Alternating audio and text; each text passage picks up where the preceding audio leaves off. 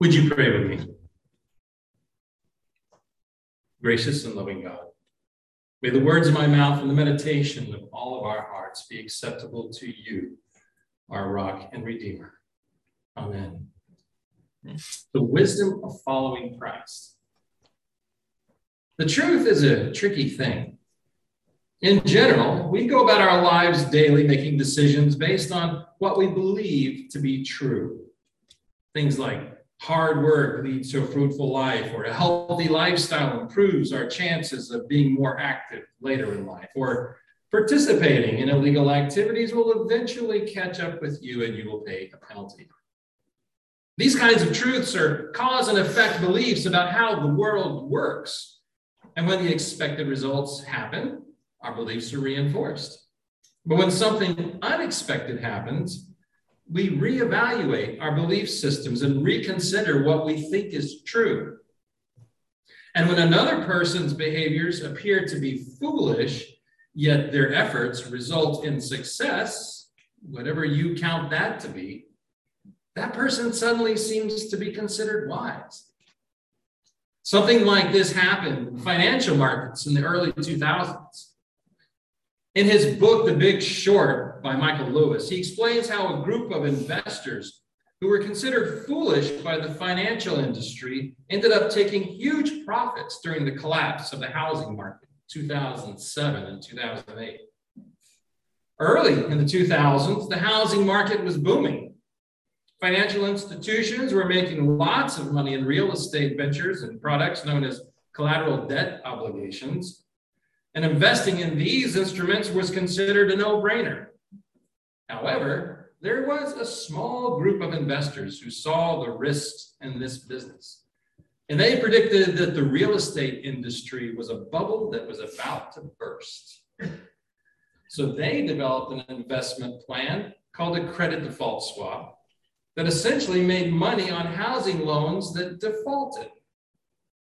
The big banks, the big bank investors thought of the credit default swap people as they were foolish, and they gladly took their money as the credit default swap market started to take off. But when the housing market crashed, those who bought into the credit default swap investments were suddenly considered financially wise. What was once considered foolish was later considered wise. This morning's passage from 1 Corinthians predicts the same kind of turn of events for the Christians in their community. In last week's reflection on an earlier portion of this letter, it was noted that those who cannot see beyond the cross, who believe that the death of Jesus on the cross was the end of his story, thought that Jesus' efforts were foolish. He had challenged the authorities and built a large following, but this only got him executed in the most humiliating way of the time. The faith tradition born out of Jesus' teachings even used the symbol of the cross as a source of identity and inspiration. How odd that must have seemed, using a means of brutal execution as a symbol of your faith. But the cross has become the universal symbol of the Christian faith, because that is precisely at the point when the truth of Jesus' story is revealed. Those who can see beyond the cross know that Jesus' story did not end with his execution. After 3 days, Jesus arose from the dead and ascended to heaven, where he continues to live at the right hand of God. For the Jews who didn't witness the resurrection or acknowledge the miracles that Jesus had performed, the cross was a stumbling block that they could not get past.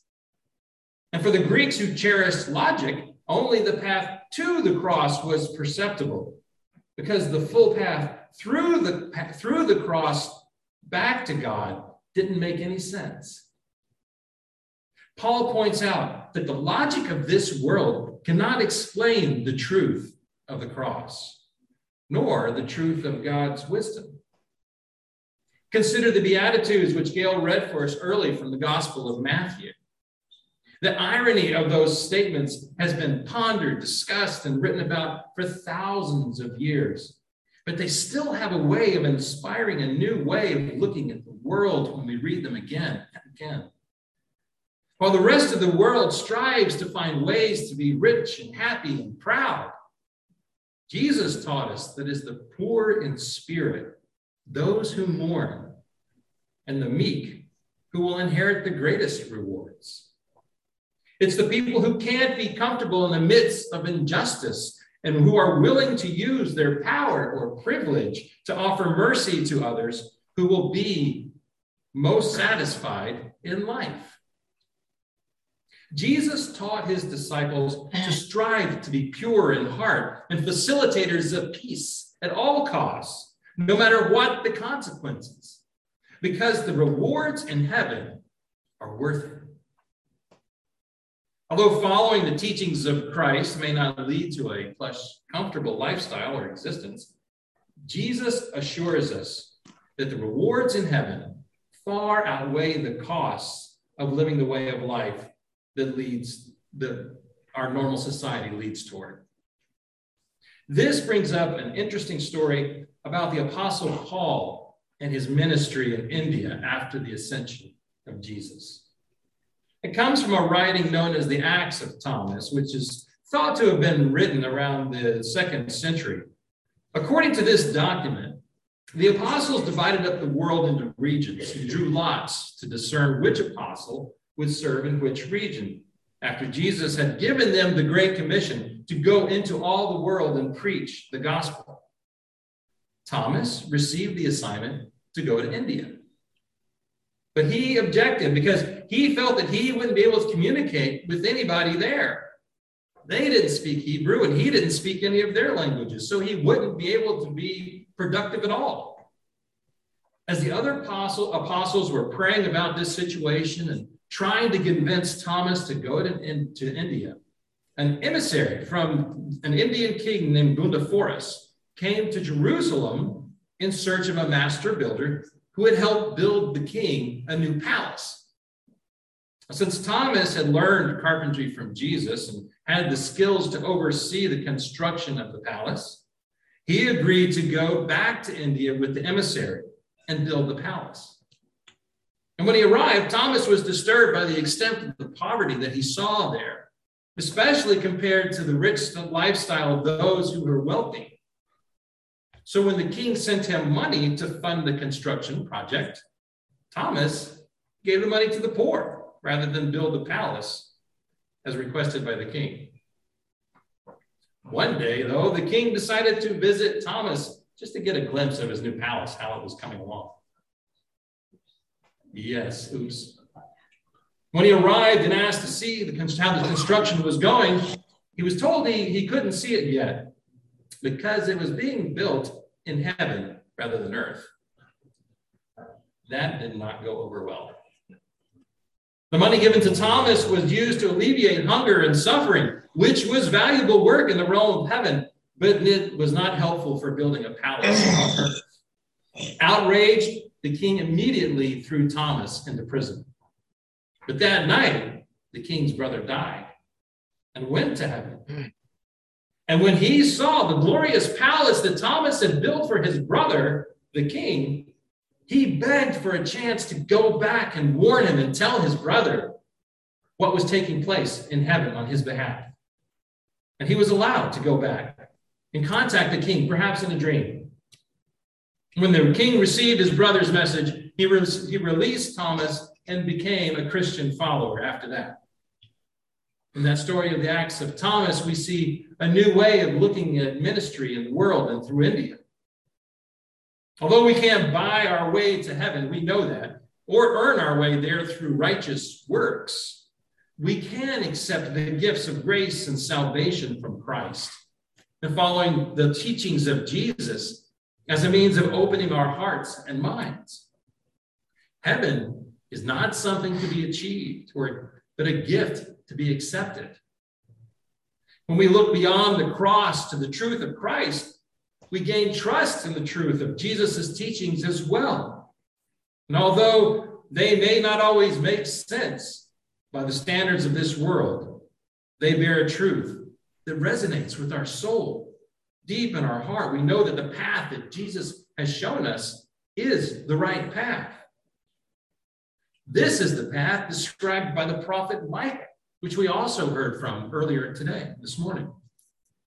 Micah announced to Israel that God is not interested in the objects that we treasure here on earth, at least not in the same way that we do.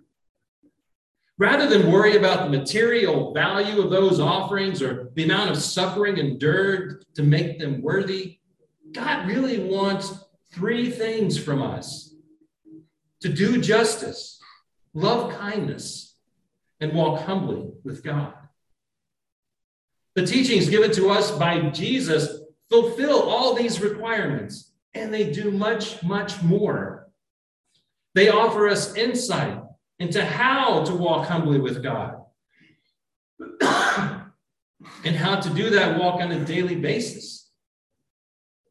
Even when our decisions don't make sense to those who can't see Jesus beyond the cross, Christ's teachings help us to build a stronger relationship with God and to guide us as we work towards building an awareness of the kingdom of God here on this earth. Excuse me. I used my cup for hot water this morning. This morning, I invite you to reflect on Christ as you make a decision to support the work of the church. The work of this church, the First United Methodist Church of Yuma, as well as the work in the Desert Southwest Annual Conference of the United Methodist Church, and the Global United Methodist Church, including the Holy Universal Church that all seeks to make disciples of Jesus Christ for the transformation of the world. Your commitment will not make you more comfortable or wealthier, nor will it guarantee you a palace in heaven. But it will give you an opportunity to be part of an expression of Christ here in this world, to be the hands and feet that serve God and neighbor. And that, as you have heard and seen, is priceless. As you have seen through the stewardship moments over the last few weeks from Debbie Pollack and Dave Cridlin, Cheryl and Nate Clifton, and this morning from Fred Hansowitz, being a part of the church can have consequences that are immeasurably valuable. This year, we're going to do something that's a little bit different than we've done before, but it has been done in the church in the past. We're going to invite you to make a decision about your financial pledge to the church, but it will be a private affair, known only between you and God. When you have made your decision, I invite you to come forward and drop your pledge in this box at the front of the sanctuary. Neither me nor any of the lay leadership will read your pledge. It will only be between you and God. And just as you trust that God will help you make your life successful in the world, we trust that the church will be made successful in its ministries through the work of Christ going through us. We will keep this box here under the worship table throughout the year as a reminder of your promise, but also as an opportunity as you need it. If you feel called to adjust your commitment at any time during the year, whether because of unexpected expenses or unexpected income, you're welcome to write something, a new note, to write something different, a different pledge card, and place it in the box. Also, if you decide to make a commitment to serve in a special way, you are invited to come forward and write it on a note and put it in the box. Yes, God knows what's on our hearts and God hears our prayers, but this pledge box will allow you to collect your thoughts, make a decision that you feel ready to commit to, and physically express that decision privately by putting it in writing and placing it in this box. At any time throughout the year, you can come in during the week, on the weekend, on Sunday, anytime, and put whatever you would like as a commitment in this pledge box. So I now invite you to consider your pledge this year and what you would like to commit for the church and place it in this box.